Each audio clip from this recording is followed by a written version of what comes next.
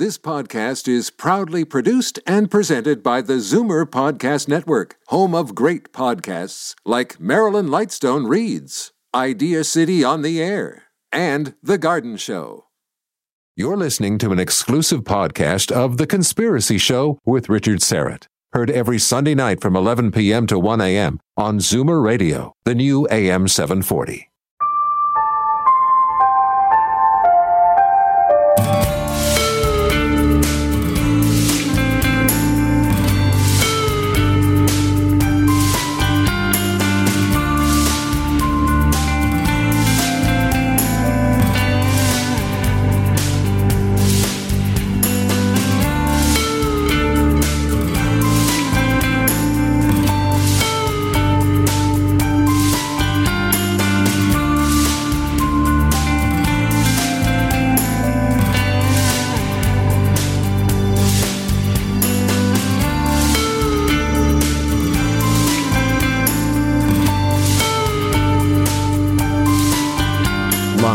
From Toronto, Canada, The Conspiracy Show with Richard Syrett from Zoomer Radio, AM 740. Welcome to the Audio Imaginarium. Come on in, weary traveler, hang your cloak on a peg, grab a stool, and come gather around the fire. There are stories to be told, and you are among friends. Congrats to Super Bowl champs, the Kansas City Chiefs, who broke their 50-year drought tonight, defeating the San Francisco 49ers, who were seeking their 6th Super Bowl ring. And the final score, 31-20, a remarkable comeback for the Chiefs. You may know him as the web producer for America's most popular overnight radio program, Coast to Coast AM. Lex Lonehood is also an accomplished writer, and his new book is called Nightmare Land: Travels at the Borders of Sleep, Dreams, and Wakefulness. And Lex is standing by, and he'll stay with us for the full 2 hours. Owen Wolf is my technical producer, and joined tonight in studio by his young apprentice, Carlos.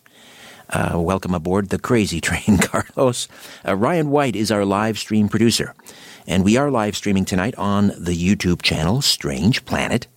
Don't forget to hit that red sub button. We're heading towards 20,000 subscribers, and we need your help. Incidentally, the February issue of my free monthly newsletter, Inner Sanctum, is just days away from being published. So, if you haven't subscribed, better do that fast, or you'll have to wait till March. Just go to strangeplanet.ca, strangeplanet.ca, and register your name and email address. It's that simple, and you'll start receiving Inner Sanctum for free every month in your in-mail box. And you'll also be automatically entered into the monthly draw for free Strange Planet merch. T-shirts, phone cases, hoodies, tote bags, and more. Go to strangeplanet.ca and register, and do it right now. We are about to embark on a mind-expanding exploration of sleep disorders and unusual dream states, the scientific explanations, and the paranormal possibilities. The sleeping mind is a mysterious backdrop that science is just beginning to shed light on.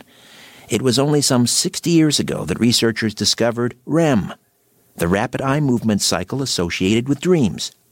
In Nightmare Land, Lex travels into the eerie borderlands, where the unconscious dreams and strange entities intermingle under the cover of night, revealing broader and hidden aspects of ourselves, from the savage and frightening to the astounding and sublime. Lex Lonehood Nover has been the web producer for Coast to Coast AM, America's most popular overnight radio show, since 2002. His work is considered a valuable resource for anyone studying the paranormal, fringe science, and alternative theories. Hey, Lex, welcome aboard. How are you, my friend? Hey, Richard, I'm doing good. I always enjoy working with you when you're hosting over at Coast to Coast, and it's a real pleasure to be on your show this evening. Oh, likewise. I'm just delighted to have you. It's like we're family, a Coast to Coast family. Right. How did you sleep last night? Furtively. Well done. But, we'll get into you've had an interesting encounter, which actually predates your coast-to-coast days. We'll get into that in a minute. But as I mentioned in the introduction, it's only been 60 years, hard to believe, when scientists first sort of began to understand something that we now take for example, rapid eye movement, REM sleep. What else? What other big questions remain regarding our sleep state that we really don't know much about? Well, I think one of the big outstanding questions that has not really been resolved is the purpose of dreaming. There's been different theories going back to antiquity. Freud certainly captured the imagination of the public, and I think his ideas are somewhat out of vogue now, and there's other theories, but in looking at it all, it just feels to me like none of it really completely answers the question, and it may be somewhat unanswerable. I think that medical researchers and scientists have some idea about the purpose of sleep overall and the different things that it does for the body and the brain. They've been able to show that.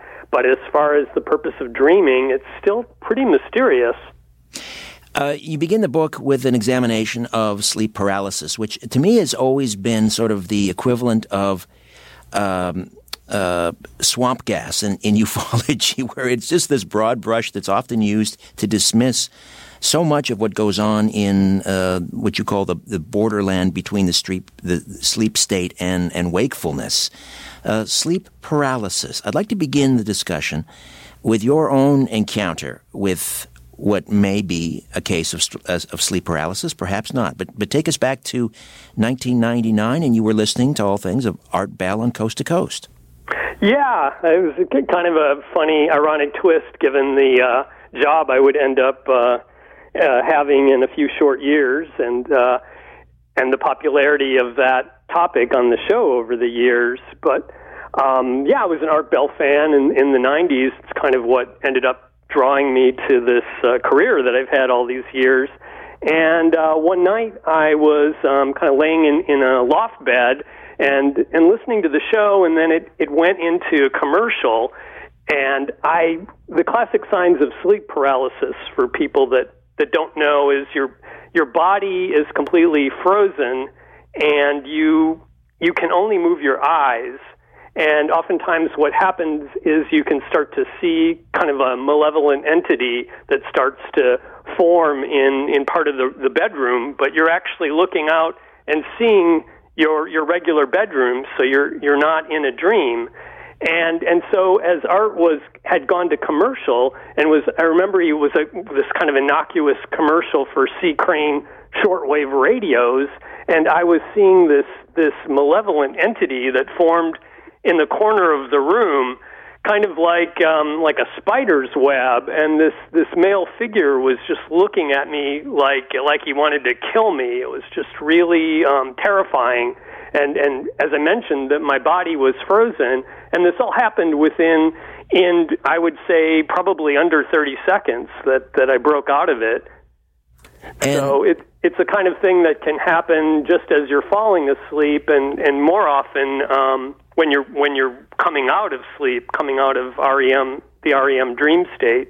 Right, and what you experience turns out to be pretty universal. It cuts across all cultures, and it goes by different names depending on the cultural lens. There actually turns out to be an interesting Canadian connection because in Newfoundland, one of our fine provinces, Newfoundland and Labrador, they did a study on Old Hag. Tell me about that. Yeah, that actually was one of the big breakthroughs when there's a sociologist who studied these Old Hag reports in Newfoundland, and in fact, it was kind of a shorthand that people used to, instead of just trying to describe what sleep paralysis was and the different stages that they go through, they would just say Old Hag, and people would know right away what they were talking about. And Gifford really sort of put this on the map, and his research was one of the first to show that sleep paralysis happened to normal people and that it wasn't really a sign of any kind of psychological disorder. And previously, people often thought that it was the sign of some kind of psychological pathology of some sort. So his work was really a breakthrough in that regard. But the classic old hag is kind of a description of a female figure that leans or sits on a person's chest. Right, and it goes by different names in different cultures. Old hag in Newfoundland, and probably that came maybe from Great Britain. Interesting name for it in Japan, kanashibari. What does that mean? Well, it actually means bound by metal, and that's something that's also pretty well known in Japan. It's depicted in folk tales and manga, those comic books. Sometimes it's portrayed as kind of like a magical power that monks use to immobilize people and animals. So it's actually pretty well known in Japan.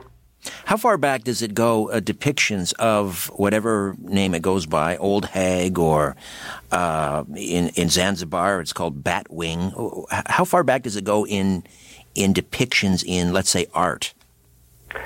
Well, there was some thought in something I ran across that it was even depicted in some of the cave paintings in a way. I guess it'd be hard to determine if that's actually what, it's very interpretive as to what you're looking at with some of that material. But I do think it goes far back into antiquity. The Greeks and the Romans certainly knew about it and wrote about it. And back in those days, I think they attributed it to like kind of an indigestion type thing, or eating overly rich foods. Right. It reminds me of that passage from Dickens' Christmas Carol when Ebenezer Scrooge tells the ghost of Jacob Marley, "You may be a bit of undigested beef. There's more gravy in you than grave." So that's what he was alluding to, perhaps. Yeah. I mean, it's funny because sleep paralysis was actually that's what people, when they said nightmare, up until about the 1800s, that was the term that was used to describe what we think of as sleep paralysis, rather than how we define nightmare today, which are anxiety dreams that tend to wake a person up right out of the dream.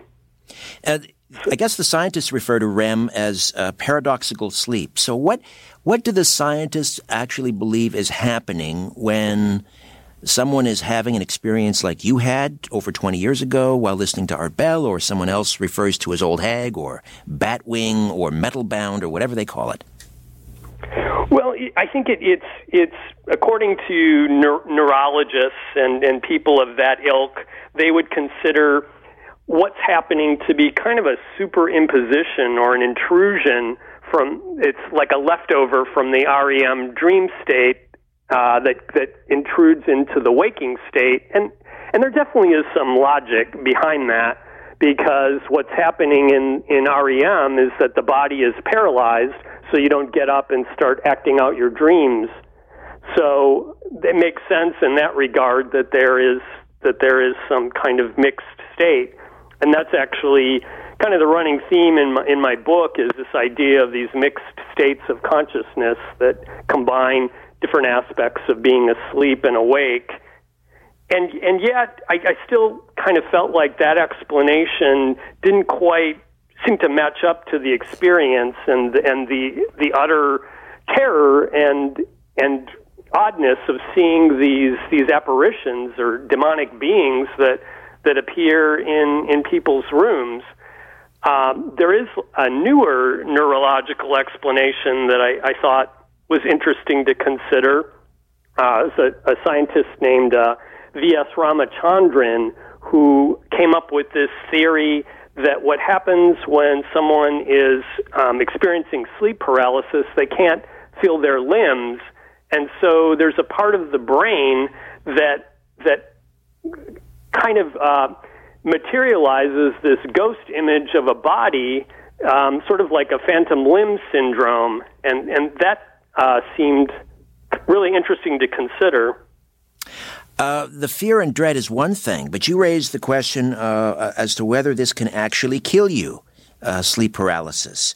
Tell me about sudden unexplained nocturnal death syndrome, and there was, I don't know, we won't call it an epidemic, but an incredibly high rate of incidence for, I believe, South Asian immigrants to the United States back in the 1980s.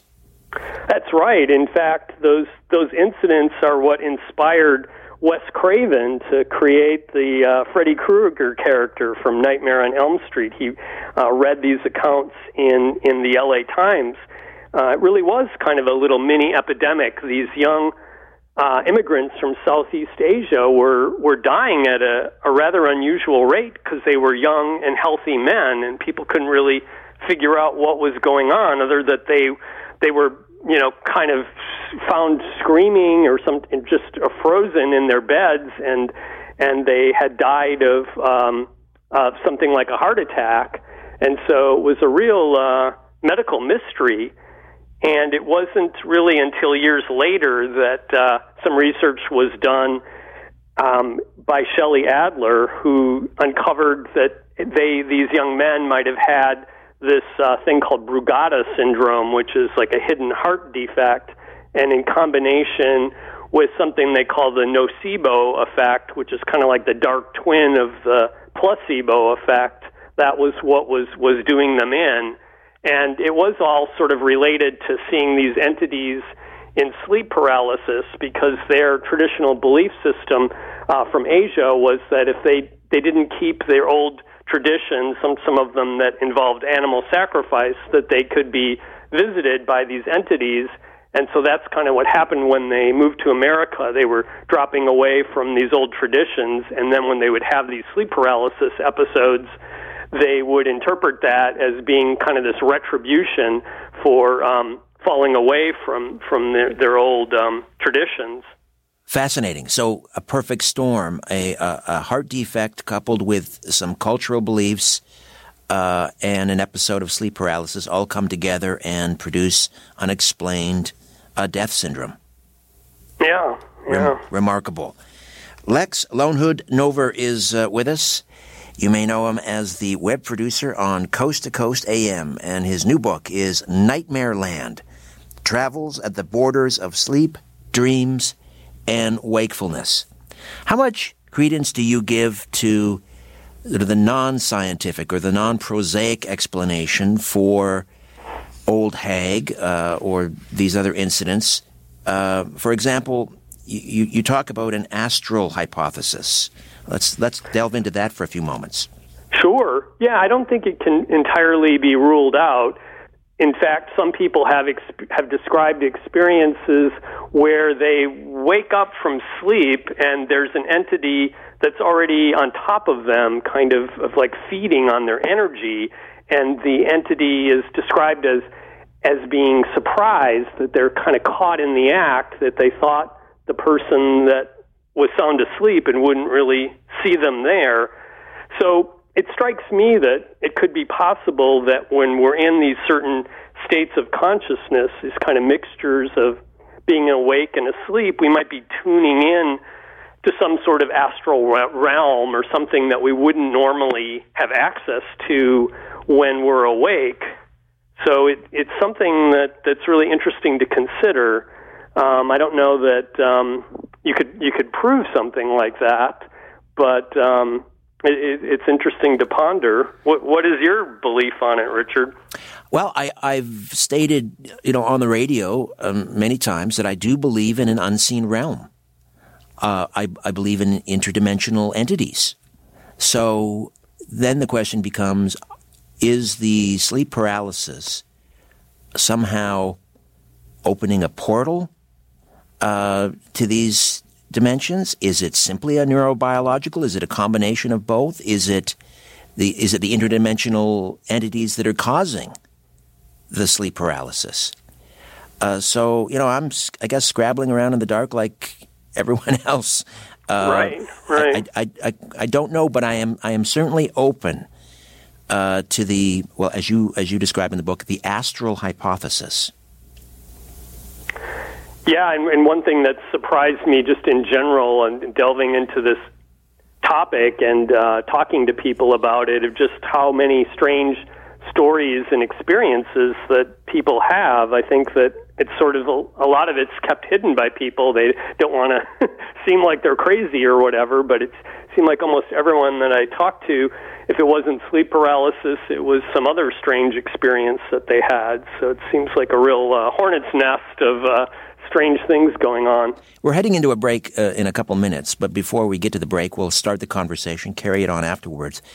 To what extent in your research did you find a connection between sleep paralysis and certain folkloric creatures, whether we're talking about vampires, Nosferatu, shadow people, witches, incubus, succubus, and so forth?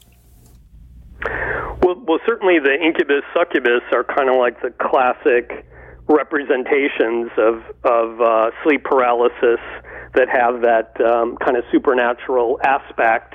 And it struck me that a lot of the whole witch persecution thing might have been related to that, because they were coming up with these theories of how the witches would have communion with these demonic figures, and it seemed to relate to some of the descriptions of sleep paralysis. So it made me wonder if some of that was, if even like these heads of the church had sleep paralysis experiences themselves and saw these strange entities and took that as proof that, oh, the devil does exist after all, and we've got to do something about it. And things like the vampire, I think that's another kind of classic case where you can see parallels to sleep paralysis in terms of people being frozen and unable to move, and a kind of evil figure that's literally feeding on the person, which is similar to what happens with some of these entities. All right, Lex, stay put. We'll roll into a break here. On the other side, we'll talk about maybe a connection between sleep paralysis and out-of-body experiences. And we'll learn about your good friend of 25 years, Jimmy, and his extraordinary experiences. Lex Lone Hood Nover, Nightmareland, travels at the borders of sleep, dreams, and wakefulness right here on The Conspiracy Show. My name is Richard Serrett.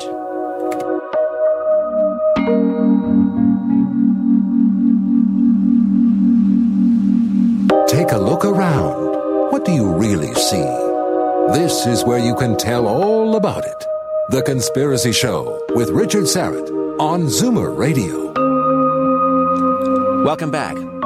From a coast-to-coast AM insider, a mind-expanding exploration of sleep disorders and unusual dream states, the scientific explanations and the paranormal possibilities.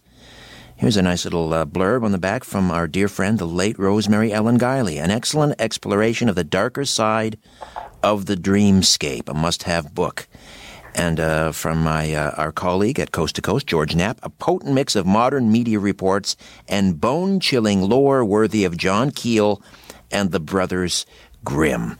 I wanted to ask you about the connection, Lex, between sleep paralysis and things like out-of-body experiences, astral travel, even Edgar Cayce, the great Edgar Cayce, often described as the sleeping prophet, the idea of remote viewing in that hypnagogic state. Talk to me about that a little bit. I know that's a big mouthful to chew on, but let's begin that discussion.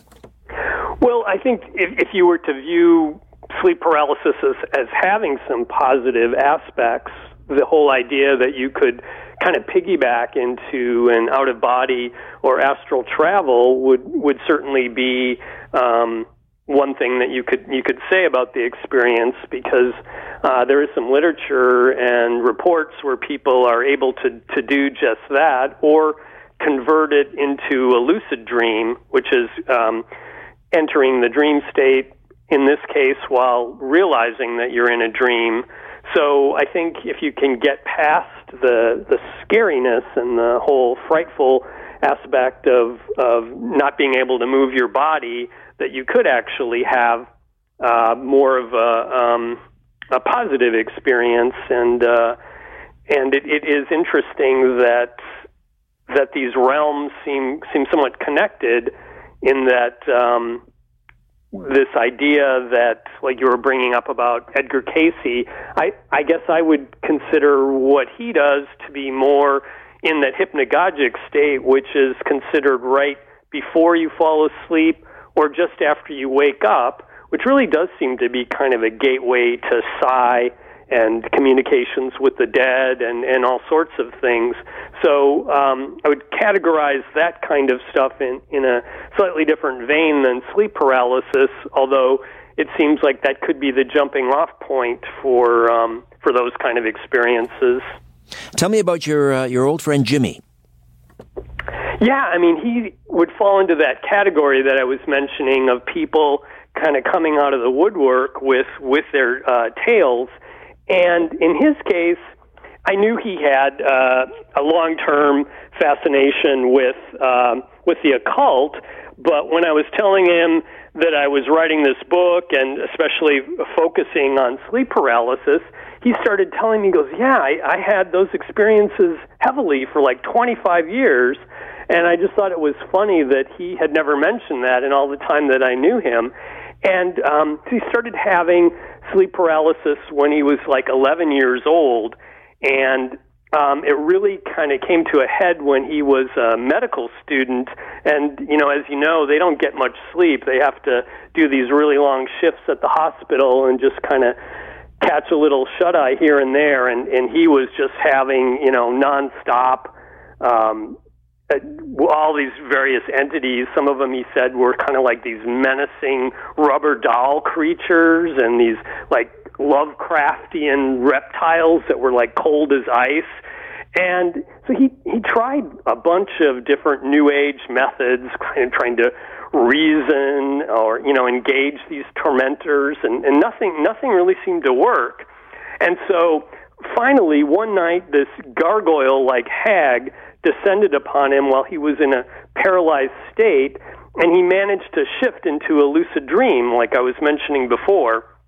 So as the hag pushed him down, he suddenly had this like moment of clarity, and instead of trying to get away from her, he did the opposite. He pulled the hag closer, and to the shock of the creature, he ripped into her chest, tore out her heart, and ate it.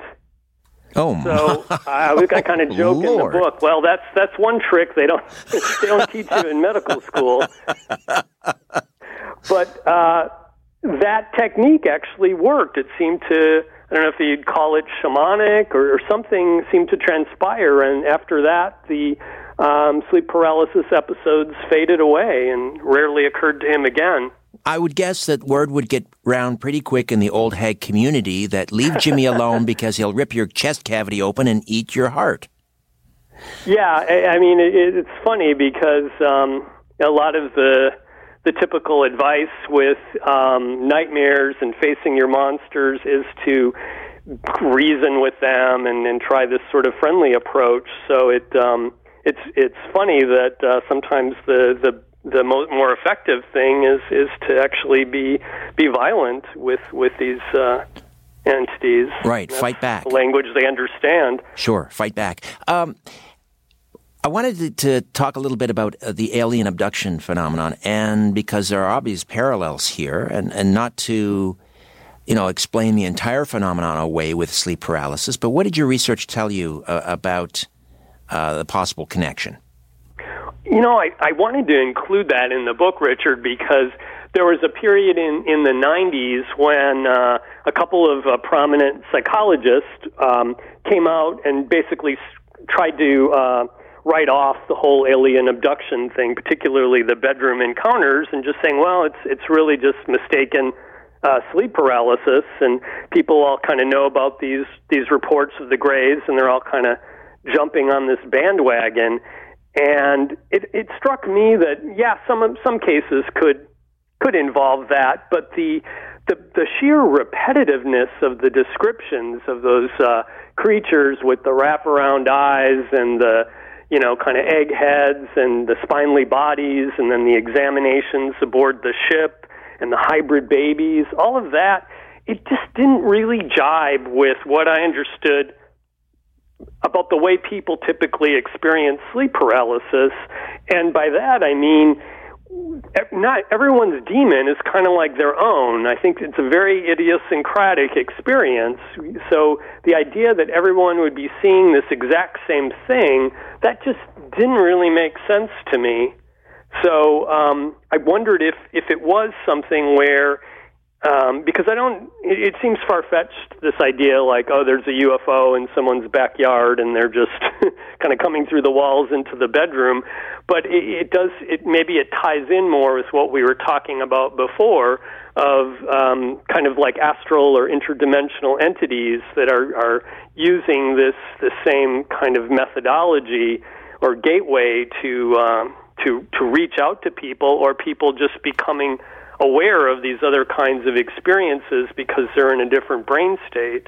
Lex Lonehood Nover, my guest. The book is Nightmare Land, Travels at the Borders of Sleep, Dreams, yes, there are demons involved as well, and Wakefulness. And just a reminder that we will open up the phone lines at the top of the hour and take questions and comments. I would be particularly interested in hearing about your strange experiences between, the wakefulness and the dream state. I just want to crib here from Chapter 2 briefly and then get into a discussion about parasomnia. And because as you write here that sleep paralysis is just one of what you call a hornet's nest of conditions categorized as parasomnia. Although it's understood that there are just 3 primary states of being awake, REM dreaming, and deep sleep, each with their corresponding brainwave patterns, their parasomnias point toward a more porous mental model. When there's a hiccup in the system, the borders of these 3 states, again, awake, REM dreaming, and deep sleep, the borders of these 3 states can bleed or blend into each other, creating hybrids. And with that, about 75 clinical sleep disorders. Just give us kind of a quick sampling or a laundry list of some of the strange sleep disorders that you address in the book. Well, first of all, just to define parasomnia, those are physical or emotional abnormal occurrences that accompany sleep or dreaming. Some of the classic things that everybody knows about are sleepwalking, sleep talking, there's sleep eating, there's sleep sex. So some of these are kind of involve multiple aspects. Like if you're sleep eating, you're also sleepwalking. And there's some other fairly strange ones. There's something called REM behavior disorder, and you can almost look at that as kind of like sleep paralysis, but viewed through like a carnival funhouse mirror, because in that condition, instead of being paralyzed when you wake up, you're still in the dream state, but your body is not paralyzed, and so these people are thrashing around and acting out their dreams. And typically people that have that syndrome have these very violent dreams, so their bed partners are in danger of being attacked. It's really quite frightening, and this is a case where it's helpful for people to get diagnosed at sleep clinics, because they have some medications and things that can kind of control it.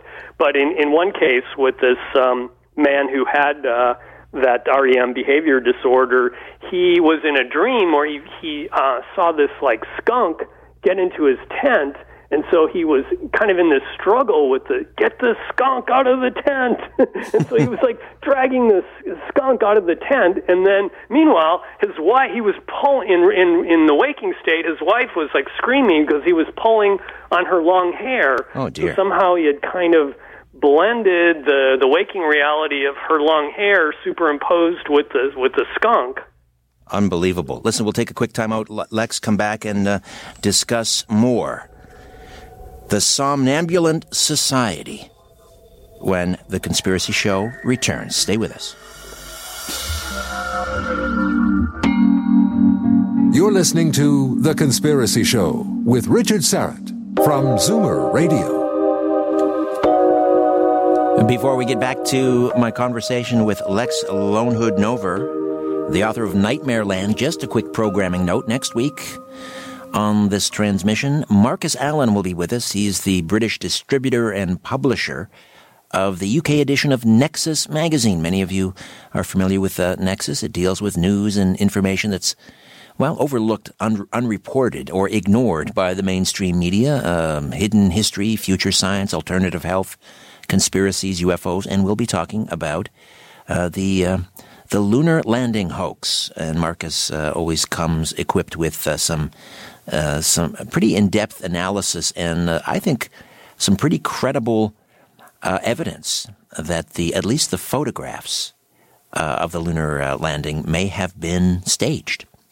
All right, let's talk about sleepwalking and sleep talking some more, Lex. Now, a quick story. I have my middle older sister has been a sleepwalker all her life. I remember hearing stories of her getting out of her crib, walking into the kitchen with her blanket and dropping it in the garbage and then going back into her crib. She was completely asleep. And this has continued on now into her adult life. She's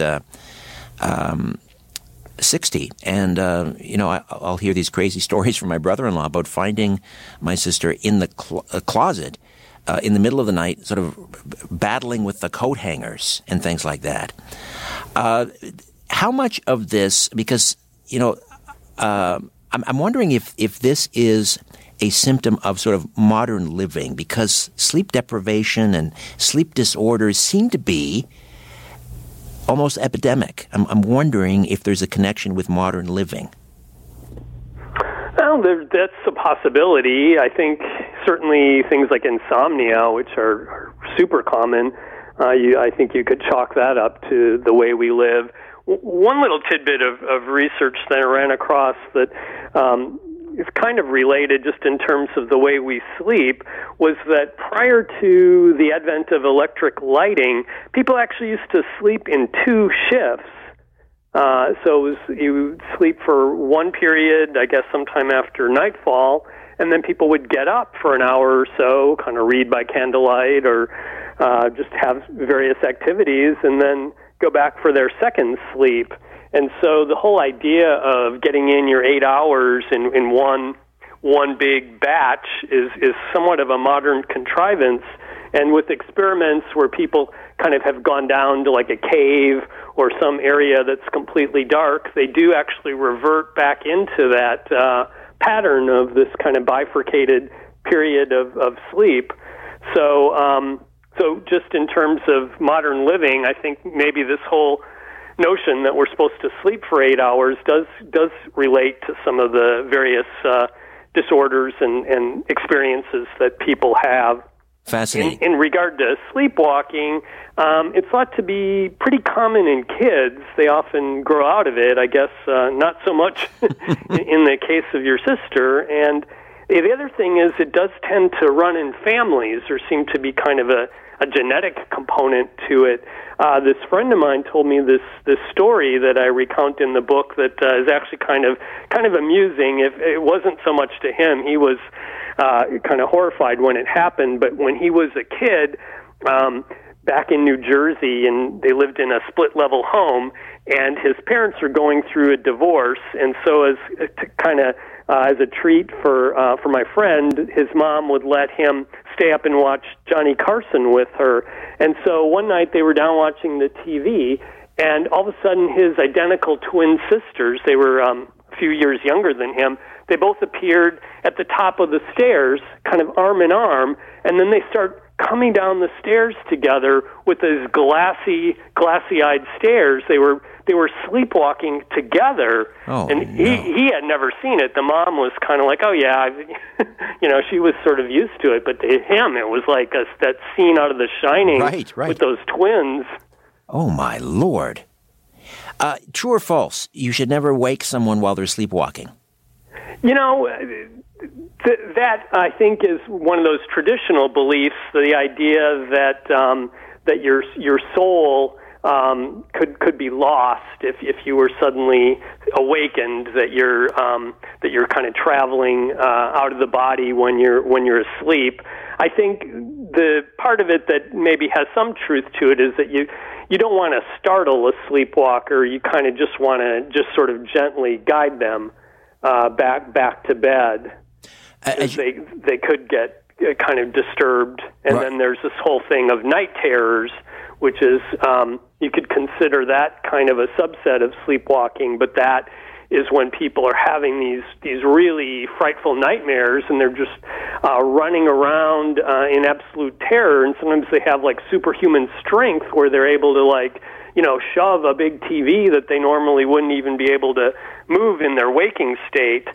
And what's really curious about night terrors and some of the other parasomnias is that they occur in non-REM, or this slow wave sleep, or deep sleep it's called. And that was kind of a revelation to me, because I thought, during REM, that's when we have our dreams, but actually there's this content that's going on in the mind during non-REM sleep, and we usually have almost no memory of that. So that seemed like another one of those really mysteries of like, okay, what is going on then? It sort of speaks to the question of, well, what's going on in the mind of a sleepwalker? They do have some content that's going on there. Right. As you point out in the book, getting back to sleepwalking for a moment, maybe we'll talk about this on the other side. We're heading into a break here, but sleepwalking in northern climes, like where I'm sitting tonight, can be most dangerous, as we'll discuss. Lex Lonehood Nover, is the author of Nightmare Land, Travels at the Borders of Sleep, Dreams, and Wakefulness. And as we head into the top of the hour, you can also get your fingers moving and call into the program. We'll give you those numbers. We'll roll those numbers in a few moments. And I would love to hear your tales of sleepwalking, sleep talking, and other encounters, eerie encounters perhaps, in the borders of sleep, dreams, and wakefulness, right here on The Conspiracy Show. Stay with us.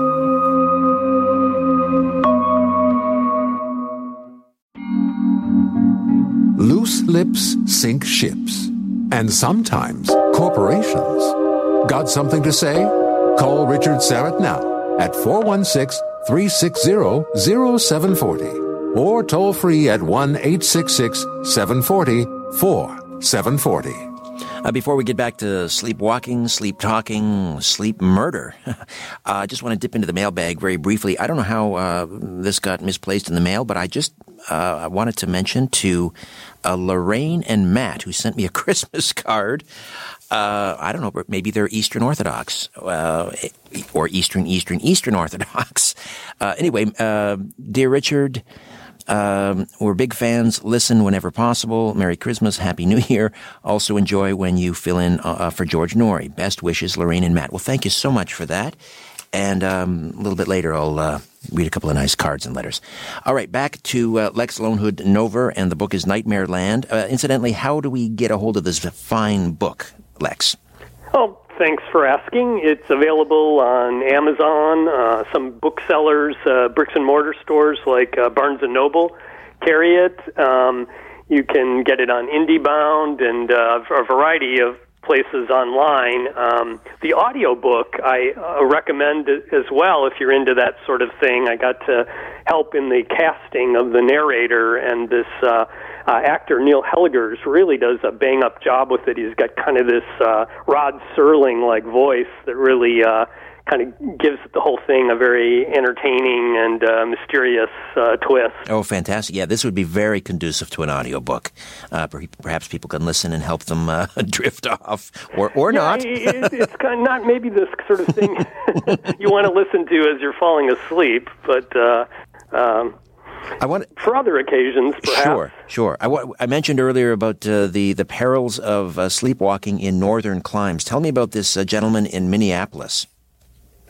Well, that was a case where a man woke up sleeping next to his wife, and he was in some distress, and the wife felt like a wetness in the bed, and she pulled back the covers, and the man's toes all had like frostbite on them, and initially she was just perplexed as to what had happened, amidst, they were calling for an ambulance because it was a fairly serious situation. And what they pieced together was that he had gotten up and in his state of sleepwalking, he thought he was walking the dog, and because the wife was able to see, to trace his footsteps in the snow, because he was walking barefoot in the snow on the exact same route that they walked their dog. But in this case, the dog was safely and warmly sleeping at home. So he'd just gotten right back into bed after this whole sleepwalking episode. My word. Yeah, and in some cases, people are uncertain whether it's suicide or not because they'll find a body like the next morning curled up in a snowbank, and it's only if they can piece together that someone was a known sleepwalker that becomes the suspected thing that caused their death rather than just allowing themselves to freeze to death.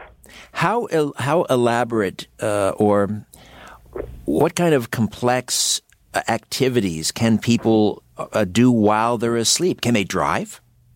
Yes, they can. In one case, someone was said to fly a helicopter. One of the sleep murder cases that I investigate in the book, actually in your home country there, Kenneth Parks was said to drive 14 miles to his in-laws' apartment. So the whole state of sleepwalking is very curious because what's happening is the person is using their eyes to be able to see, and a lot of the motor functions of the body are obviously operating if they're walking around, but certain key aspects of the brain are still asleep. The things that govern logic and rational thought, for instance, in the neocortex area. So someone could be using their eyes to see and drive a car, but they might not recognize someone that's extremely close to them. They wouldn't even know who they were. So it is really this strange hybrid state. Fascinating. We have a program on this radio station called Midnight Blue that airs weeknights at 12 a.m. at midnight, of course. So you have a chapter sort of alluding to Midnight Blue, and that has to do with people who get rather amorous, but while they're asleep. Talk to me about sleep sex. Is that a thing? Yeah. It's actually, the more clinical name is sexsomnia. And again, this is probably something that's been going on since time immemorial, but it wasn't until 2014 that it became an official diagnosis as a sleep disorder in sleep disorder clinics. A lot of times people enjoy it, and it's not something that's a problem. There was one case that I profiled in the book where a woman's partner was. She kind of wasn't sure if he was asleep or not, because he seemed kind of robotic and very amorous, if you will. And so at one point, right in the middle of their having sex, he started snoring. So it's kind of this phrase came up of the so-called snorgasm. But the idea that, when she caught him in the act of snoring while having sex, that was like the clue that, okay, he is definitely asleep. But one of the curiosities about it is in a lot of the cases, people, the awake partner would report that their sleeping sex partner was actually better. They were a better partner when they were asleep than they were when they were awake. Possibly because they were less inhibited and just, were willing to kind of explore different things. Right. We're heading into the top of the hour, and I do want to talk about people who have committed horrible crimes and used the defense that they were asleep. But in this particular case, sexsomnia, has anyone ever used that in a defense, let's say, for example, when the sexual encounter was unwanted? Yeah, that it is. It's come up in a number of court cases, and it's a controversial thing to be able to prove one way or the other. It's even come up in the reverse, where someone has accused another person of sexual impropriety, and they were the ones that had come on to them while they were in their sleep. So there's a lot of different permutations and complications. And for someone that has that as an issue, they really do need to be careful, because they could get themselves into trouble and do things that they would regret. How would you prove something like that you were actually asleep? It would be very difficult. I mean, it would be, in the case of these sleep crimes like murder, what they do in the defense is try to show a history of a person having various parasomnias. There's a machine called a polysomnogram that is used to detect abnormalities in a person's sleep. This whole thing with sleepwalking and sleep sex and sleep eating, it's what is considered to have a lower arousal threshold. So in other words, someone is more prone to wake up, like if an airplane is flying by, that's enough to wake them up into this partial state of awakening. So in these court cases, I think a lot of it is kind of getting sleep experts to demonstrate that the person did have various abnormalities. All right, we will open up the phone lines and questions and comments, and again, would love to hear about your strange experiences somewhere in the borders of sleep, dreams, and wakefulness. And if you're a sleepwalker, a sleep talker, if you've had other strange experiences, we will open up the lines at 416-360-0740. That's in the Greater Toronto Area. 416-360-0740. And toll free from just about anywhere. 1-866-740-4740. My name is Richard Serrett. You're listening to The Conspiracy Show. Back with more in a minute. Live from Toronto, Canada, Earth. The Conspiracy Show with Richard Serrett on Zoomer Radio. Thanks for inviting me into your home. Long-haul truck, RV, camper, taxi. Your parents' well-appointed rec room with the simulated wood paneling, electric fireplace, and the painting of dogs playing poker. Your loft, that greasy spoon just off the interstate, and your cabin in the woods. A big howdy to each of you listening in on our flagship station, Zoomer Radio. 740 on the amplitude modulation band and 96.7 on the frequency modulation band here in Toronto. Hi all to those of you tuning in on one of our affiliate stations across North America. And hey you, checking out the live stream at zoomerradio.ca and on the YouTube channel, Strange Planet. And hello to those gathered in the live YouTube chat. However, and wherever you're listening, I bid thee the warmest of welcomes, and I thank you for your fine company. Lex Lonehood Nover, web producer of Coast to Coast AM, is discussing his brilliant new book, Nightmare Land, Travels at the Borders of Sleep, Dreams, and Wakefulness. And we'll also take calls this hour. We'd love to hear about your strange dreams, nightmares, and other strange and unexplained occurrences that you've experienced in a dream state, or perhaps on the border of sleep and wakefulness. Before the break, we were talking about sleep murder. And is there a particular case that sort of caught your attention when you were putting this book together? There are several of them. One of the most famous ones was the one I mentioned before, which took place near you in Canada. A fellow named Kenneth Parks. That was back in 1987. I don't know how well known that case is in Canada, but he had a history of various sleep problems, and he one night got out of bed and left his house just kind of with the door wide open and a number of things that seemed to indicate that he was sleepwalking, and he ended up driving 14 miles to his in-laws' home, and when he got there, he savagely attacked them with a kitchen knife that he got inside their home.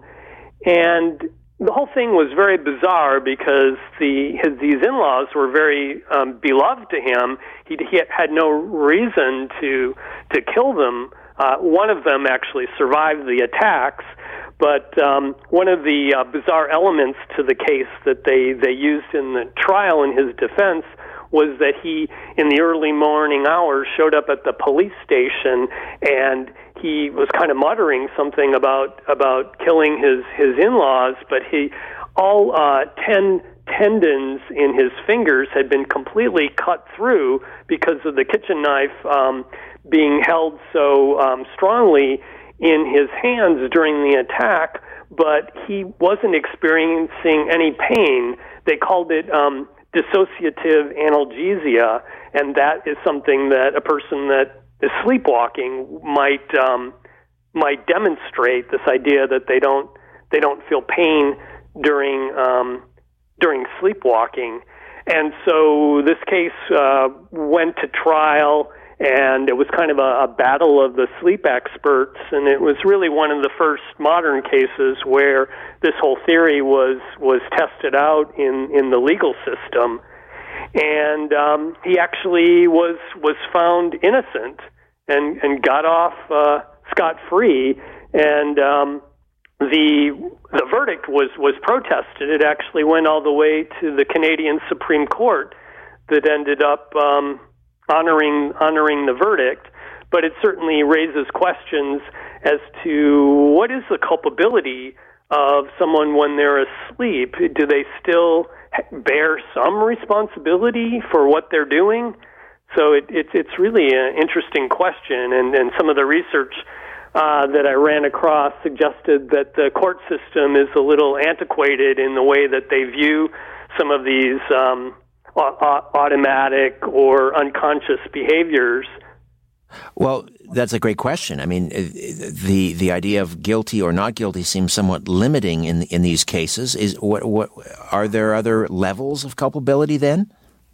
No, not really. I mean, that's why there's been suggestions to try to modify it to at least, in cases where someone is found not guilty because they were considered unconscious or sleepwalking, that they should be ordered to go on certain types of medication or take steps so that they will not repeat these behaviors again. All right, sorry, go ahead, Lex. Well, I was just going to say, I think I ran across cases where I think it was used more as like the so-called Twinkie defense, where there was a famous case in the 1800s where this kind of a scion of a wealthy family came. His lawyer was a sort of a Johnny Cochran of his day, and came up with that defense supposedly after seeing this novel about somnambulist, and he ended up getting off because of having this skillful lawyer and assembling various witnesses that claimed that he did sleepwalk. But he not only murdered his mistress, but he set fire to the abode. So it was kind of like a double crime. Let's say hi to Chris in Etobicoke. Chris, you're on the line with Lex Lonehood Nover, the author of Nightmare Land. Well, hello there. Hi. Hi there. Well, a dream I'd like to discuss that I've had, which was a very strange encounter, was a few years ago, and I was having a symptom of sleep paralysis, but I was able to get up in the dream.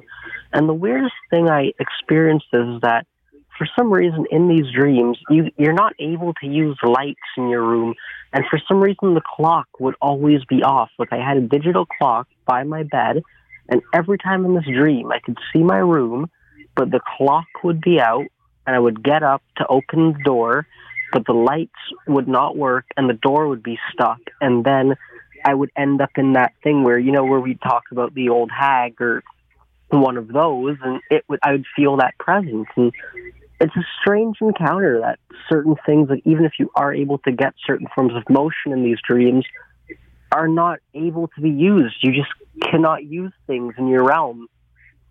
All right. Great question. Great comment, rather, Chris. Lex, did you want to weigh in on that?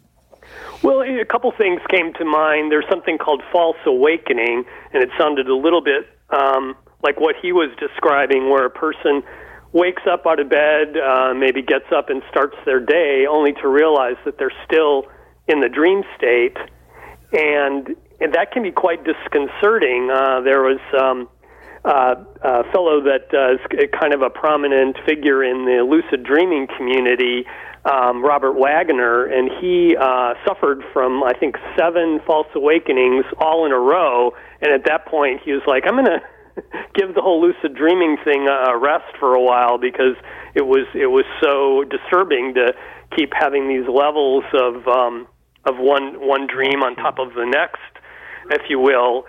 The other thing in terms of that whole experience relates to something that I find frustrating about I guess you could call it the dream fabric, which is where dreams take place. It seems like a lot of technology doesn't work, and in fact that's a cue to become lucid, what they have called reality checks, where you figure out that you're in a dream while you're still in the dream. But I think it's one reason why up to 2/3 of all dreams are negative or have a negative cast to them. And my pet theory is it's because of this whole reality of the dream world where stuff doesn't work, and nowadays where our phone is like a fifth appendage, and if you've ever tried to use a cell phone while you're in a dream, it's very frustrating. They don't work, and I often have dreams where I've left something behind and try to go back to get it, but because you're kind of your mind is spinning out. You have like a different visual cortex that's being used when you're dreaming, and it's just sort of creating reality on the fly. So if you left your shoes back in one building, you can't necessarily go back to get it, because the whole reality is just kind of coming off the cuff. And because we don't realize that we're in a dream, that can lead to these frustrations and negativity. Chris, thank you for that. Thank you very much. Let's say hi to Louise is in Barrie, Ontario this morning. Louise, welcome to The Conspiracy Show. Hi. Hi. I have, over the years, but as I get older, I see dead people in my dreams. I dream about my friends that are already gone. And I find it unsettling, and yet the dreams are not disturbing. They're pleasant. Right. And I'm wondering, are these people... I know this sounds ridiculous. Not on this program, Louise. No, I know what you're going to say. But are they trying to get in touch with me? Are they waiting for me? Sure, that's a legitimate question people have. Are you dreaming it, or is this some way that those that have passed on can communicate with us? This is something that we've discussed many times in this program. Lex, what are your thoughts? I really believe that. I had a friend, this was a few years back, and a week after she passed on, she did get in touch with me, and she was so happy. She was just ecstatic. She said, "It's wonderful here." Well, I think that's kind of a universal experience, Louise, that you've had. But it was during a dream, and she was beckoning me, and I told her daughter later, she said, "It's a good thing you didn't, or you might have." I said, "No, I'm sorry, Jill, I have to go." You're not ready to go. Right. I said, I have something I have to do. And so I just kept... Louise, realize that these people that you had the dreams about, did you realize that they were deceased while you were in the dream? Or did you just think they were visiting they were younger, they were still alive? And they are always pleasant dreams.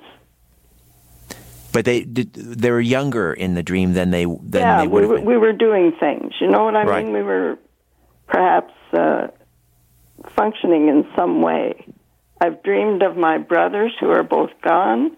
I've dreamed, well, I'm in my 80s, so everybody's gone. Well, Lex, what do you think? What are your thoughts on this? Are we just dreaming, or are we contacting the other side? I think it's a question we all wonder about, because I think most of us have had dreams that involved the deceased, and I had one while I was actually writing the book. A good friend of mine had passed away, And I was experimenting with a supplement that is supposed to increase the chances of having lucid dreams. It's called galantamine, and it didn't generally induce lucidity, but it kind of made me a little smarter. I think it sends certain neurotransmitters, makes your brain a little peppier, but you're still able to sleep on it. So when I saw Jeffrey in the dream, even though I didn't realize I was in a dream, I did realize that he was dead, and that led to some very interesting conversation because I was able to, kind of like Louise, ask about the afterlife. And most of the time, though, when I've had dreams involving dead people, I don't realize that they're dead, and it doesn't feel quite as remarkable as when you do know that they've passed on. As to whether these are legitimate visitations or they're just imagined in our mind, it really is hard to say. In the case of this encounter with Jeffrey, I was able to check in real life some of the things that he said to see if they were accurate or not. Just in terms of dreams in general, when people have, universally, there seems to be certain archetypes, I guess is the term for it. For years I had dreams of my teeth falling out. That's very common. People have that. People have another universal one is, you're speaking somewhere, or you arrive somewhere to speak and realize that you're not wearing any pants. The other one is, you're going back to high school, you're late for exam, and then you realize you haven't studied, you haven't even attended class all semester. These are just universal. Where does that come from? Where do these archetypes or these symbols come from, do you think? It's an interesting question. Yeah, I mean, there's the Jungian archetypes, like the shadow and different things like that he argued are just part of everyone's consciousness, kind of this material that's buried inside of us. I think to some degree it might be cultural, because I saw reports that people in different countries have dreams that are a little different in terms of these repeated ones, like you were describing. So some of it might be, related to our social upbringing. As far as how you interpret those, I kind of take the view that rather than looking up their meaning in a book, that each person's interpretation might be unique to them as to the meaning of it. Let's say good morning to Carol here in Toronto. Carol, welcome to The Conspiracy Show. Is Carol there? Hello, Carol. Can you lock in Carol on the other side? There we go. Hi, Carol. Good morning. Let's try Carol one more time. Hi. Hi there. You're on.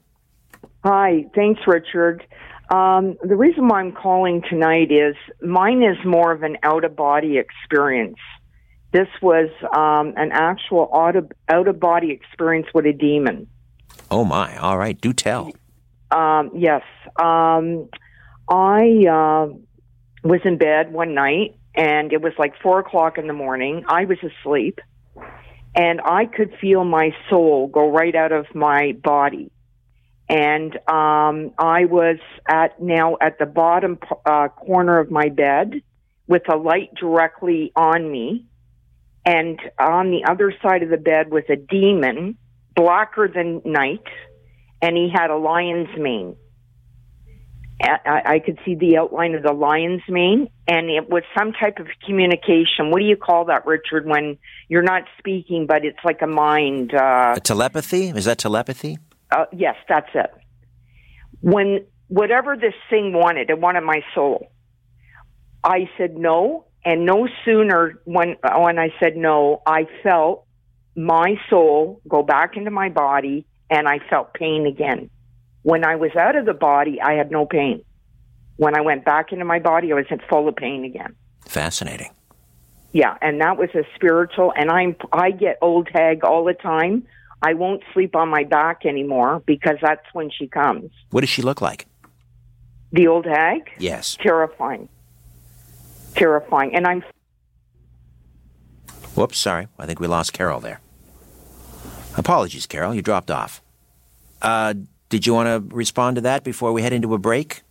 Lex? Well, just briefly to say that, sleeping on your back is the one of the prime things that makes you susceptible to sleep paralysis. A lot of people are not back sleepers, but they might find themselves in that position, when they're twisting and turning through the night. So there's actually a little bit of a remedy that for people that are plagued with sleep paralysis, where they sew something like a tennis ball into the back of the T-shirt or pajamas that they sleep in, and that'll prevent you from sleeping on your back. All right. I think I got time to squeeze one more in here. Let's say hi to Paul is in Oshawa, our old friend Paul. Hello, Paul. Good morning. Sure. Good morning, Richard. How you keeping? I'm well, thank you. Yourself? Happy New Year. Happy New Year to you, too. Very good show. And, Lex, a very interesting subject. I have a couple of questions for you, Lex. Sure. In regards to sleep paralysis, or that dream state of having experience with different types of entities, have you had any cases where thereafter maybe the person has talked about any markings on their body and or had any awake paranormal activities such as ghost symptoms or UFOs? In terms of the sleep paralysis with markings on the body, I don't think that's something I ran across. I mean, certainly in the alien abduction accounts, there are many tales of triangular marks on the body and different things like that. In terms of places that are said to be haunted or have poltergeists, there definitely seems to be a relationship between nightmares and strange spectral activity. All seems to kind of go hand in hand together. All right, Paul? And what about UFO sightings, Lex? I'm curious on that. Any cases on that? I think that in terms of some of the alien abduction stuff, sightings might be related, but I didn't necessarily see that in terms of sleep paralysis and other nighttime oddities.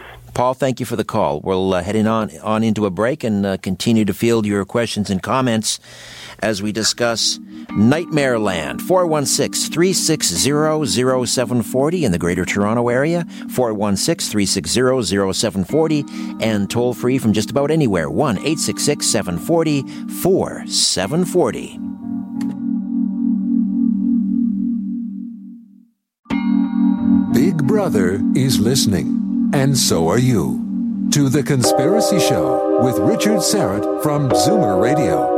To speak with Richard, call 416-360-0740 or toll free 1-866-740-4740. Welcome back.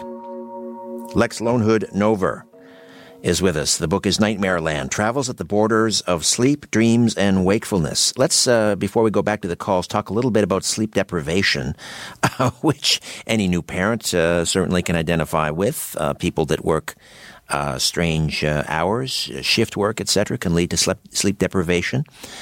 Can it actually kill? I did run across a case that's fairly recent. A Chinese fellow that was a huge soccer fan.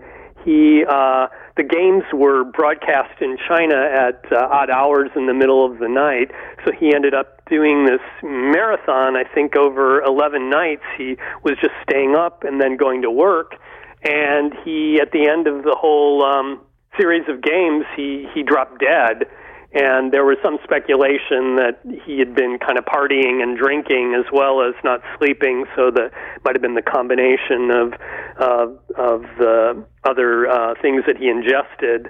But I also look at this syndrome called fatal familial insomnia, or FFI. It's a rare genetic disorder where people fall into this strange netherland, neither being able to be fully awake or fully asleep, and that does eventually kill people. What's the longest you can go without sleep? Well, I think what happens is you would enter into a pretty psychotic state after even just after one day, you can start to have hallucinations and things. I don't know the exact figure that, it probably varies from person to person where it would actually cause death. But certainly, going back to like the medieval or Renaissance periods, they perfected sleep deprivation as a method of torture. And so they came up with all sorts of insidious ways of keeping people awake. And then in the 20th century, those gulags in Stalinist Russia were notorious for using that because it didn't leave marks on people, and yet it was considered such an extreme form of torture that these prisoners would sign anything, say anything, do anything just to get some sleep. They said the lack of sleep was far worse than food or just about anything else. Fascinating. Let's say hi to Mike in Mississauga, Ontario. Mike, good morning. Welcome to The Conspiracy Show. Hi, Richard. Enjoy the show. Thank you. Yeah, I've got 2 instances of dreaming. When I was very, very young, for about 3 years straight, I would have these dreams where I was dreaming with my eyes open, and I'd be talking, and it would just really scare the you-know-what out of my parents because I was saying all these names and talking, but I was like sitting up in bed, my eyes were open, but they couldn't wake me up, and I'd always wake up in the kitchen with all the lights on, and they would wake the dog up, they would wake my brother up, everybody would be up trying to wake me out of this trance that I was in. Fascinating and scary. It was scary for them. Yeah, it sounds like what I was talking about earlier of the night terrors, which is something that happens during non-REM sleep, even though there is this content, you're reacting to something that's going on in the dream state, although it's not the rapid eye movement because your eyes are open in this kind of glassy-eyed or zombie thing. Do you remember the storyline of what was going on during any of those episodes? Yeah, it's bizarre. I do remember it. All I remember is I was seeing nothing but all these bright colors like oranges and bright reds and bright yellows. And when they asked me what was what was the problem, I would always say the same thing, that my father had died. It was bizarre. I don't know how that all connects. But my second example is a few years ago, I had this dream about my older brother, and I never dream about family members. I hardly would ever dream. I was a really, dead sleeper, and I woke up just after 3 a.m, and I thought, man, that's really unusual to dream about my brother. And I got up, and I did my business, and then 6 days later, I found out that my brother had died. And they pronounced him dead on the table just after 3 a.m, and that was bizarre. And the night that he died, I had that dream, but I didn't find out till 6 days later. Fascinating. Prescient dreams.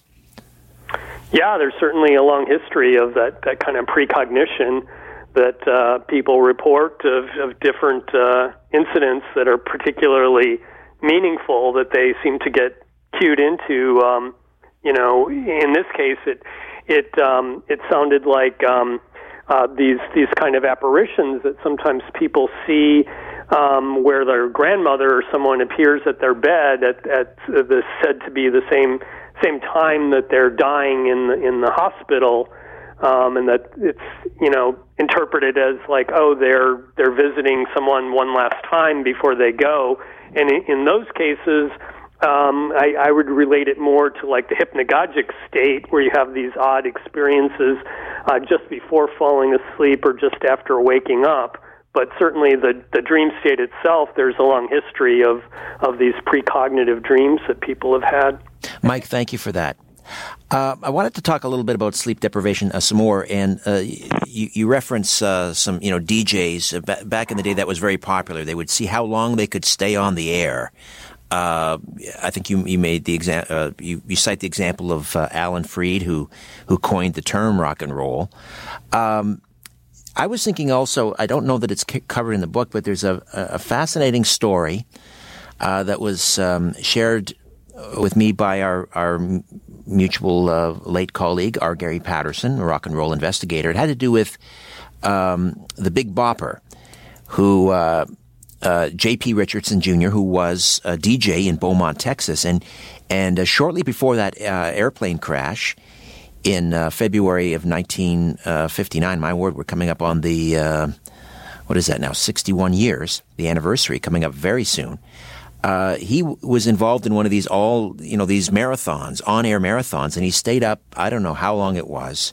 Eventually he was carried out on a stretcher, and he was having this hallucination, and he was basically predicting the plane crash.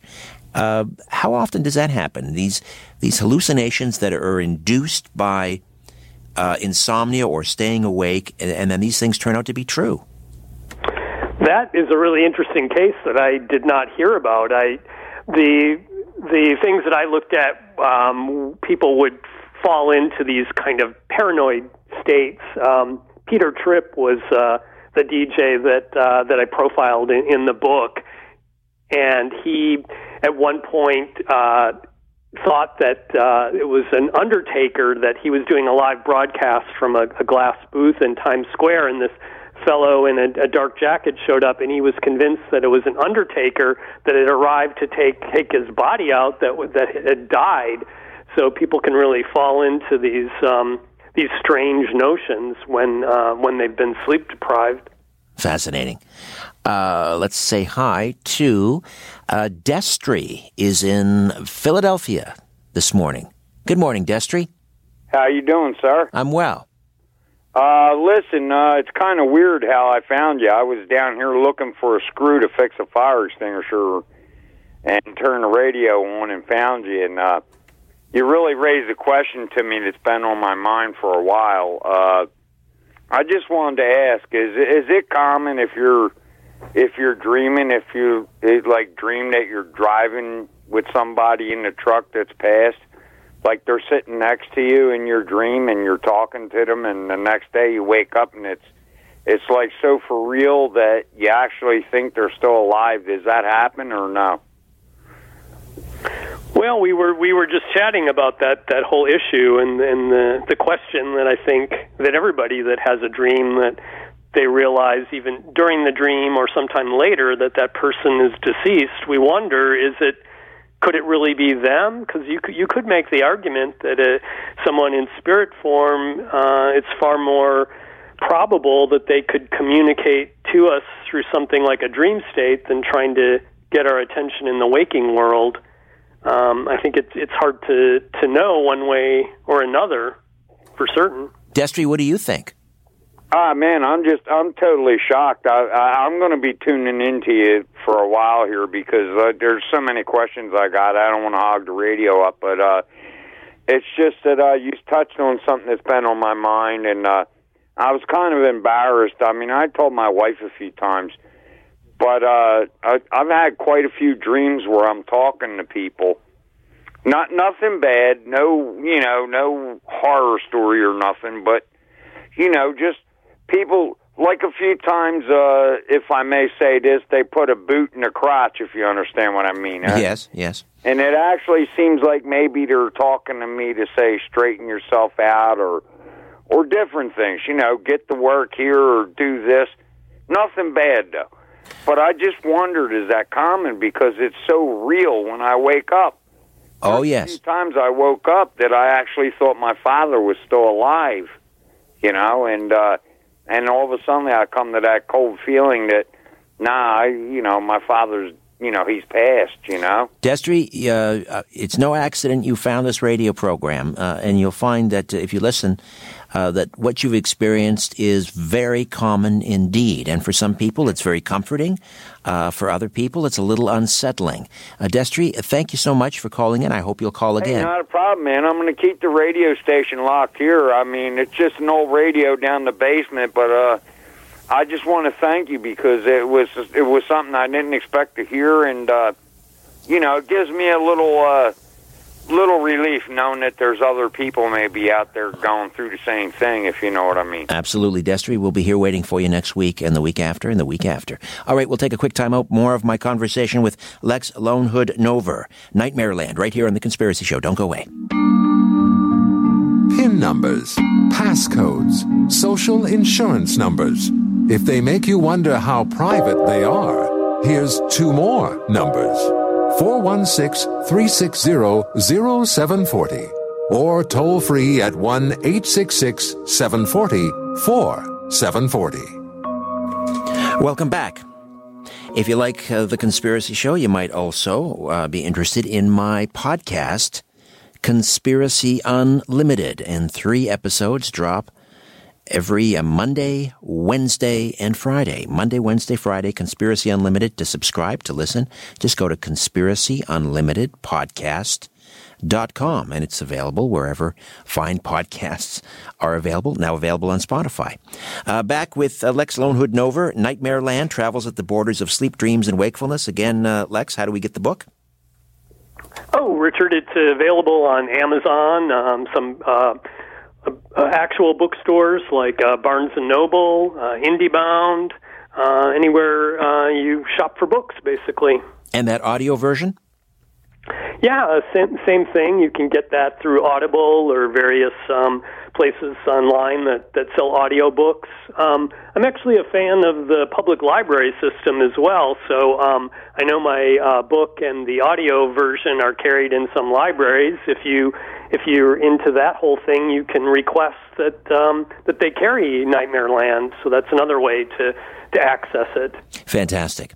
Now, you talk about nightmares in the book. Obviously, that's the name of the book, Nightmare Land. But there's a wonderful phrasing that you use. You talk about dreams, how often dreams are an escape from our waking life, because that's where we experience, fantasies and different things. Whereas nightmares, it's often the wakefulness that rescue us from the nightmare. We wake up just before, we're devoured by that monster. Let's talk a little bit about nightmares, how they may differ from dreams. Are they essentially the same as a dream, except, they're frightening, or are they a different thing altogether? Well, like I mentioned earlier in our conversation, the definition of nightmare up until a certain point in the 19th century actually referred to sleep paralysis. But what we call nightmares now are actually a subset of REM dreaming. That's these very narrative, story-like dreams that we have, and it's coupled with what they discovered are the rapid eye movement in the eyes, kind of flicking back and forth. And what particularly fascinated me about nightmares was some of the really mind-bending ones, things like fever dreams and people having specific nightmares when they have medical conditions or are on different medications. So there's some things that just really are quite incredible. For instance, this fellow that wrote what you might consider to be like the first addiction memoir was about called Confessions of an Opium Eater, Thomas de Quincey. So he was addicted to opium, but he would have these nightmares when he would go to sleep that were just these extreme bendings of time and space. So, for instance, in these elaborate dreams that he would have, it would seem as though it would go on for like 100 years within just the space of a night. And he would have all sorts of distortions of faces and buildings and things that seemed very characteristic related to the substances that he was on. That's so true. The amazing thing about dreams is they can seem like they go on for hours and hours. What do we know about the average duration of a dream? I've heard that they can be just like seconds long.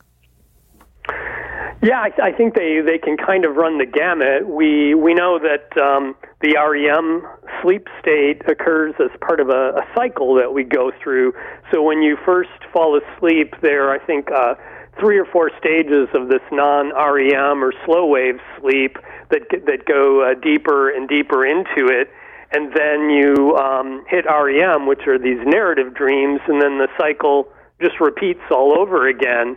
With nightmares, they often happen closer to the early morning as the person is going to be waking up within an hour or two, because there's more REM dreaming that happens in the later stages of sleep. We're going to head into a break again here very shortly, and then we'll get to Mickey in Burlington and James and Melanie in Toronto and Richard in Hamilton. Do you have I don't know if you want to share this. I'm going to ask, I'll put you on the spot. Do you have a recurring dream? I have had recurring themes that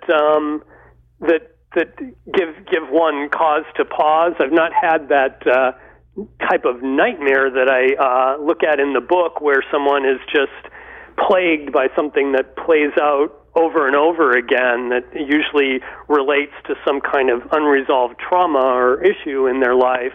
But just as a kind of side note about that, I've noticed that it seems almost like dreams have a separate memory in our brain, because I've gone back to different locations repeatedly that are not places I know in my waking life. So I've always been kind of fascinated by that. Indeed. All right. Let's head on into the break, and then on the other side, we'll get to some more calls and more of my conversation with Lex Lonehood Nover. Nightmareland travels at the borders of sleep, dreams, and wakefulness as we head on into the stretch right here on The Conspiracy Show. My name is Richard Syrett. Don't go away.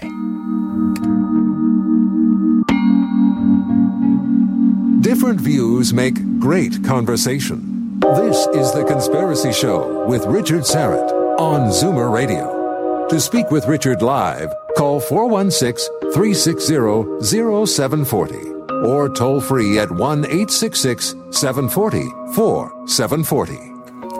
Alex, one of the things I enjoy doing on this program, or Coast to Coast, is talking with inventors. And one particular inventor in Spokane said something to me I thought was very astute. And he said that before you invent something, you invent it first in the dream state, and then you invent it for real. And I know that you allude to sort of creativity while we're asleep. Talk to me a little bit about that. What's happening there? Well, I particularly looked at that issue surrounding hypnagogia and some techniques that people like Einstein, Thomas Edison used, as well as the painter Salvador Dali.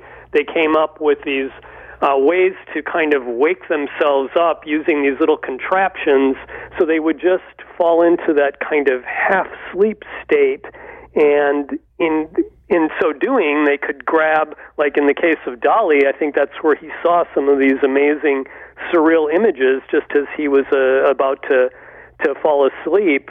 And one of the more famous cases of someone using that state was the chemist Kekulé, who saw the benzene, the compounds, the molecular compounds for benzene, while he was falling asleep.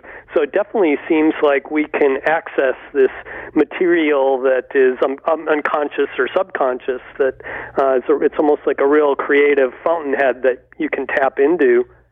Do you believe in the notion of a collective unconscious? I think there's something to it. Yeah, this idea that parts of our brain are very ancient, and that there are these shared experiences or some kind of layers that are kind of native to all of us in one way or another.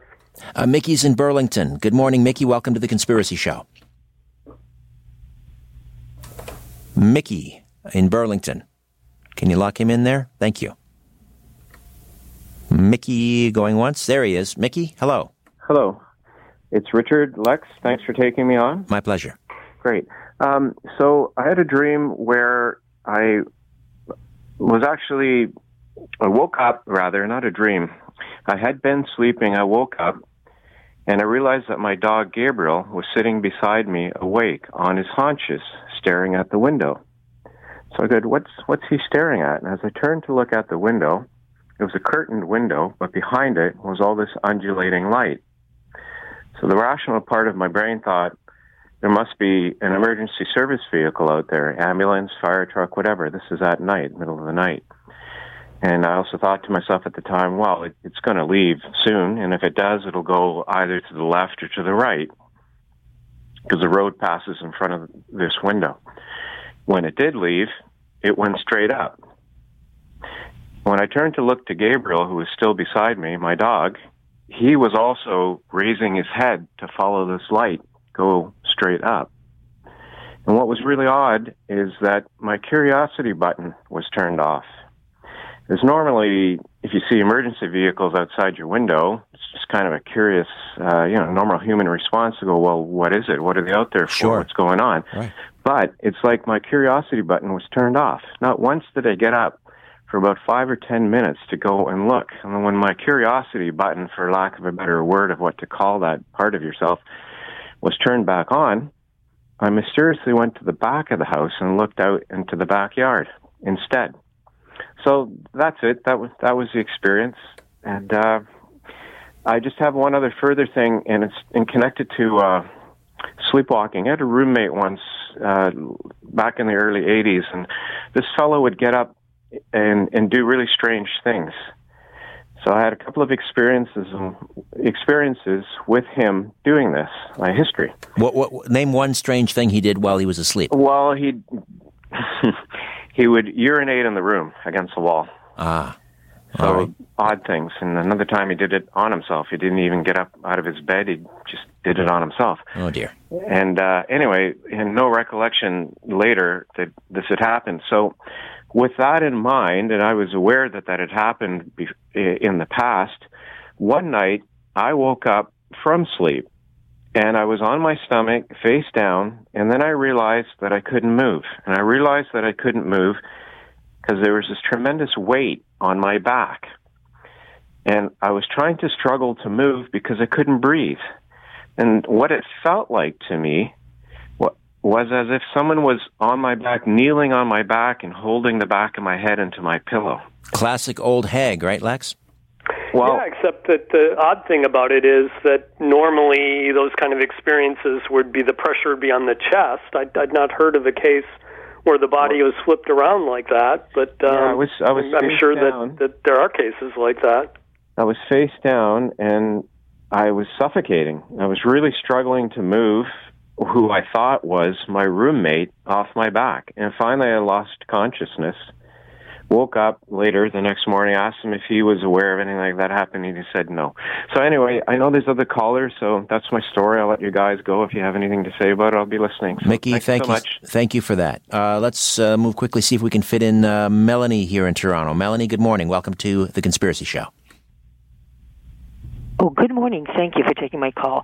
First of all, I don't really believe in dreams, but I can't help it because I have dreams where sometimes either an object or a person or a situation or a place that I dream about within days, weeks, or even months then appears in reality, in real life.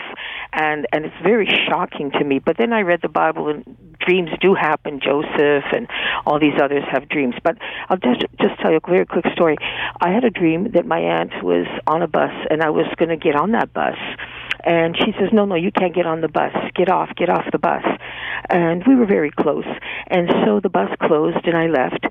And actually, when I then drove by in reality on the street where that bus is its route, it's the name of the cemetery where my aunt was buried, because she had passed away when I dreamt about her. And my sister in another city that same time had a dream where she saw not a dream, but a reality. I had the dream, but in reality she was on the bus, and my sister was horrified that this was my aunt in the front of the bus looking backwards at her. And I says, you must be dreaming. This can't be. She says, I know it was our aunt on the bus at the same time that I had a dream that I was going on the bus, and the street was the name of the cemetery she's buried. Remarkable. That's a great story, Melanie. Thank you for sharing. Let me ask you very quickly, Lex, do you have any stories about people who share a dream? They're both actually in the same dream at the same time? You know, I have run across that. It's definitely something that's very rare, but I think it definitely happens to people. It's been something that in the lucid dreaming world they've wondered if they could show that in an experiment to see if two people that are both lucid, in other words, knowing that they're dreaming while they're dreaming, could have some kind of shared experience together. So it's really out there at the edges of experimentation with some of these strange states. Let's try to squeeze Richard in Hamilton, Ontario, onto the program. Richard, go ahead, please. Thank you for taking my call. Yes, regarding about the sleepwalking. Yes. As the gentleman say about the case of Ken Park. Yes. Yeah, because I remember that he was sitting with his wife. They had a cup of drinks at night, and then they have the key, the car key, hanging up on the where they keep the key. And then the wife say, "Okay, I'm going to bed. Good night." And then he jumped. He got the key and he jumped in his car and go kill his parents, his in-law parents. Mm. And then he got away out of it. How can you drive the car about 40 or 50 kilometers? Well, Richard, as Lex pointed out earlier, people have been known to drive while asleep. You can do some pretty remarkable things while you're asleep. Richard, we've got to leave it there because we're out of time. Lex, this has just been remarkable, and congratulations on Nightmare Land, travels at the borders of sleep, dreams, and wakefulness. What's up next? What are you going to work on now? Well, I'm kind of milling what might be my next project and just kind of riding the wave of Nightmare Land. But it was a real pleasure to speak with you and your listeners tonight, Richard. Thank you so much for having me on your show. Likewise, and I'll be sitting in the Coast Air Chair Saturday, February the 8th. Maybe we'll be working together. Cool. We'll catch you there. All right, my friend. Lex Lonehood Nightmare Land, available where all good bookstores or all good books are available. All right, my thanks to Owen Wolf and his able young apprentice Carlos Ryan White for live stream producing. Back next week with Marcus Allen from Nexus Magazine. We'll talk about the lunar landing hoax. In the meantime, don't be afraid. There's nothing concealed that won't be revealed, and nothing hidden that won't be made known. What you hear in the dark, speak in the light. What I say in a whisper, proclaim from the housetops. Move over, Aphrodite, I'm coming home. Good night.